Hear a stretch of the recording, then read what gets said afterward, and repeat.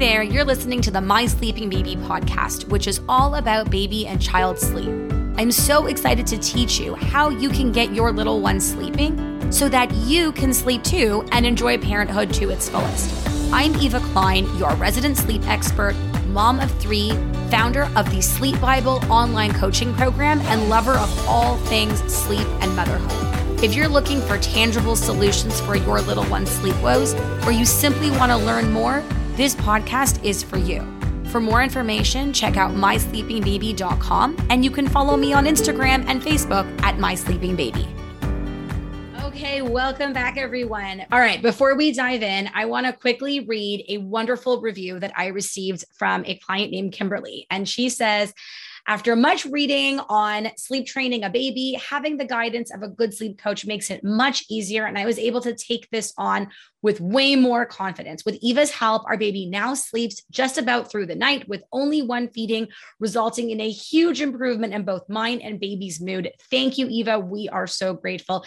Thank you so much, Kimberly, for posting this. So, when you have a 4-month-old like Kimberly does, that 4-month-old is capable of going down to typically just one wake up, one feed, which can be an absolute game changer if your 4-month-old is waking you up 3, 4, 5, 6 times a night. So if that's what you are dealing with and you are looking to get some help, some solutions to get your little one sleeping through the night like a champ, either head to my free masterclass and watch that class right now, or you can even just reach out to me and we can chat further about your little one sleep challenges and how I might be able to help. All right. So today I want to address a pretty common question that I get, and it has to do with giving your kids melatonin to help them fall asleep more quickly. Should I be giving my little one melatonin? And I want to tell you what my take on this is. And I want to just obviously emphasize that this take that I'm giving you, my opinion, specifically applies to healthy children, right? Because obviously, if you're dealing with a child that has a medical concern, a sleep disorder, something that is diagnosed, and providing the child with melatonin is part of their treatment plan, then obviously what I'm advising here is not applicable. I'm talking about an otherwise healthy, neurotypical child who simply struggles to fall asleep at bedtime. My opinion on the matter is that melatonin should not be given as a default to help that child fall asleep. Meaning, what we should be doing is exploring all the other options first before resorting to something like melatonin as a very last resort. Because the reality is that what seems to be almost 99% of the time, when a healthy child is relying on melatonin, on synthetic melatonin to fall asleep, it's being used as a Band-Aid solution to cover up the fact that the child's sleep hygiene and sleep habits are what's getting in the way of that child learning how to fall asleep properly. And so rather than relying on a Band-Aid solution, which happens to be a synthetic hormone where we don't know what kind of long-term effects it can have on the child, it's much better for everyone's sake for us to be exploring other ways to teach your child how to fall asleep nicely, right? So let's talk about what that could look like. The first thing that I would want you to ask yourself is, could my child be going to bed too late? Is it possible that my child is overtired by the time she is tucked in bed for the night, and that perhaps I'm either using melatonin or considering using melatonin as a Band-Aid solution for that problem?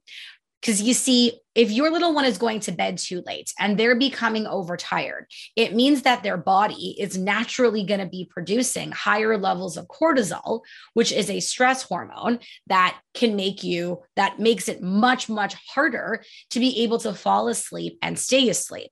So the solution here isn't to be giving melatonin to, cover up the overtiredness. The solution here is to put your kid to bed earlier so that they can learn how to wind down properly without the help of extra melatonin that, by the way, their body's probably already producing anyways, so that they can learn to fall asleep on their own without all these extra aids.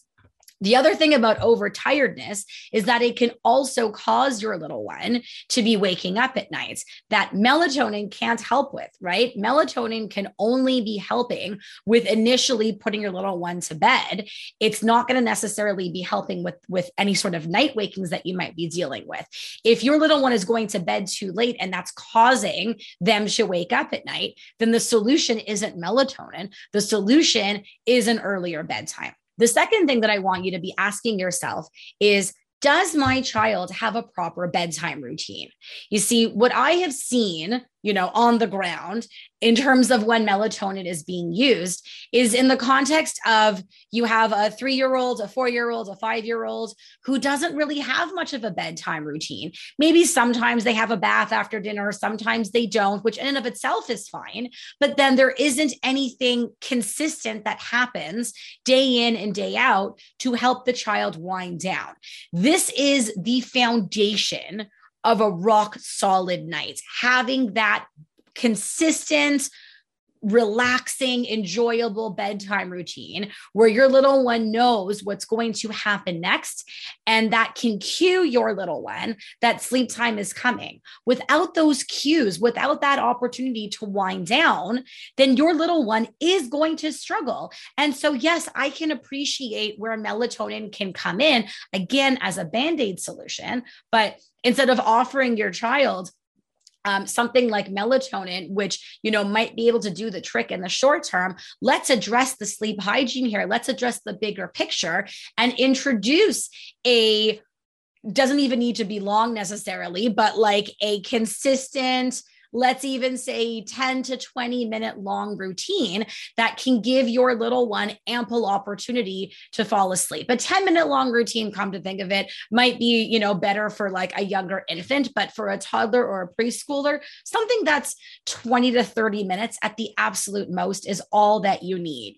Let's say a bath every other night, pajamas, brush teeth, read books, sing a quick goodnight story, into the crib or into the bed.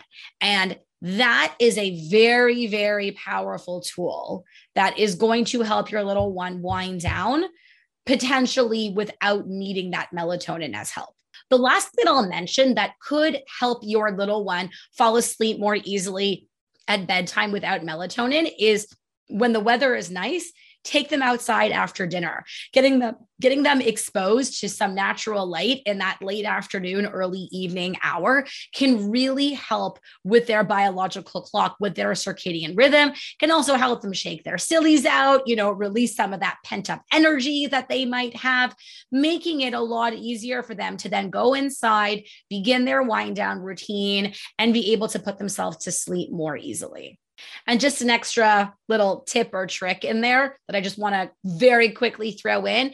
If your little one is still a little bit anxious or a little bit unsettled around bedtime and still struggles to go to sleep, even if you've got all these puzzle pieces properly down pat, you can try throwing some Epsom salt into their bath because within Epsom salt, there's magnesium, and magnesium is well known for helping muscles relax. So that's just a little trick that you can use to help your little one relax if that's something that they struggle with around bedtime. Now, I'm not saying that there isn't a time and place for using melatonin on a very short-term basis to, let's say, help your little one with jet lag. If you were traveling and there was a 6-hour time change and you want to expedite the process of getting them back on track as quickly as possible, I can't imagine that with the guidance of your pediatrician, that would be problematic. It's more like we really want to avoid introducing a synthetic hormone where we don't know what the long-term effects are for a problem that can almost certainly be resolved in healthy children with better sleep habits overall, with an earlier bedtime, with, no overtiredness, with a proper bedtime routine in place and enough stimulation throughout the day. So I hope that this was helpful. And if you are looking to get your little one falling asleep nicely at bedtime and sleeping through the night like a champ, and you don't know where to start, check out my free masterclass, How to Get Your Little One Consistently Sleeping Through the Night so that you can feel like a functioning human, and get started on getting your little one sleeping like a champ today. That's about it, everyone. Have a great day. Thank you so much for listening. If you enjoyed this episode, please subscribe, leave a review, and share this episode with a friend who can benefit from it. I also love hearing from my listeners, so feel free to DM me on Instagram at mysleepingbaby or send me an email at eva@mysleepingbaby.com. Until next time, have a wonderful, restful night.